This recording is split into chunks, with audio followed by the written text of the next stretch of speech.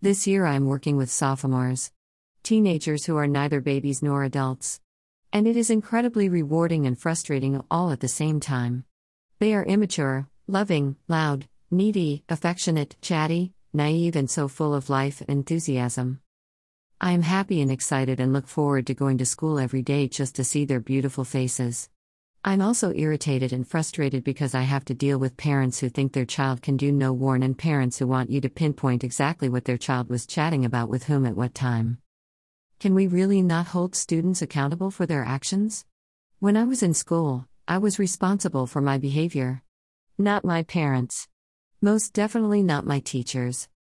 Now teachers have to bend over backwards to show that they were not targeting a particular student and have to explain themselves to the parents, to the administration, and so on. Students are smart. They know that they can pretty much get away with anything. It seems like more and more teachers have to constantly defend their actions. Sometimes I wonder, why? Why do I spend so much time trying to make the lessons interesting and give up my weekends to grade only to feel tired and defeated most days when I come home? I enjoy teaching. I love my students. The pride and joy I feel when they have learned a concept or skill is indescribable. Is this what keeps me going on? Or have I just fallen into a rut and don't want to get out of my comfort zone?